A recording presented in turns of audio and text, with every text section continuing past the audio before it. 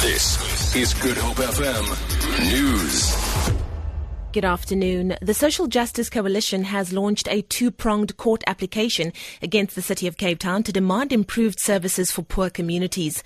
In the first application, the SJC says it wants the Western Cape High Court to declare that the city has failed to provide basic sanitation services. In the second one, it wants the Equality Court to find that authorities are discriminating against poor black people who live in informal settlements. Tandiswa Mao reports. Resident of Nkanini settlement, Nophelele Msesiwe, in support of the court application, has described how her children have often fallen sick as a result of the unhygienic sanitation in her area. She's sharing a chemical latrine with 6 other families. It's a toilet that's supposed to be drained out every 3 days, but it's often not the case. She has used the portable toilet before but ditched it as she found it uncomfortable as it is used in the house.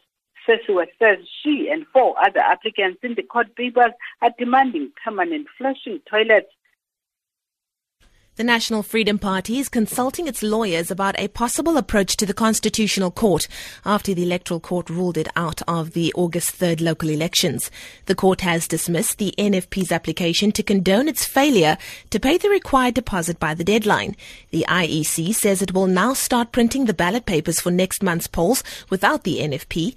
NFP NEC member Ahmad Sheikh Imam says they're studying their next legal option.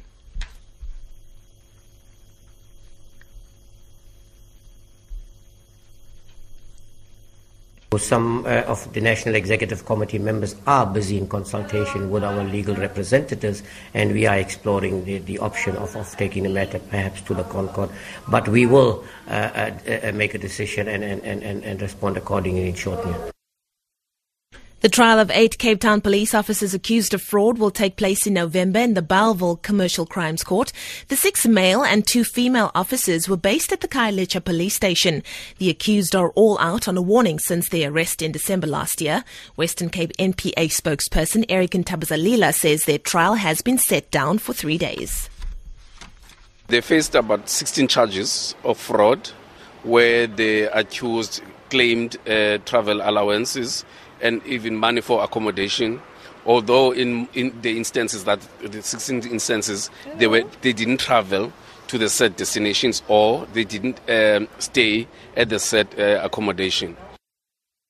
And finally, the Cape Town Weather Office says another cold front accompanied by strong gale force winds is expected to move into the city from tomorrow afternoon.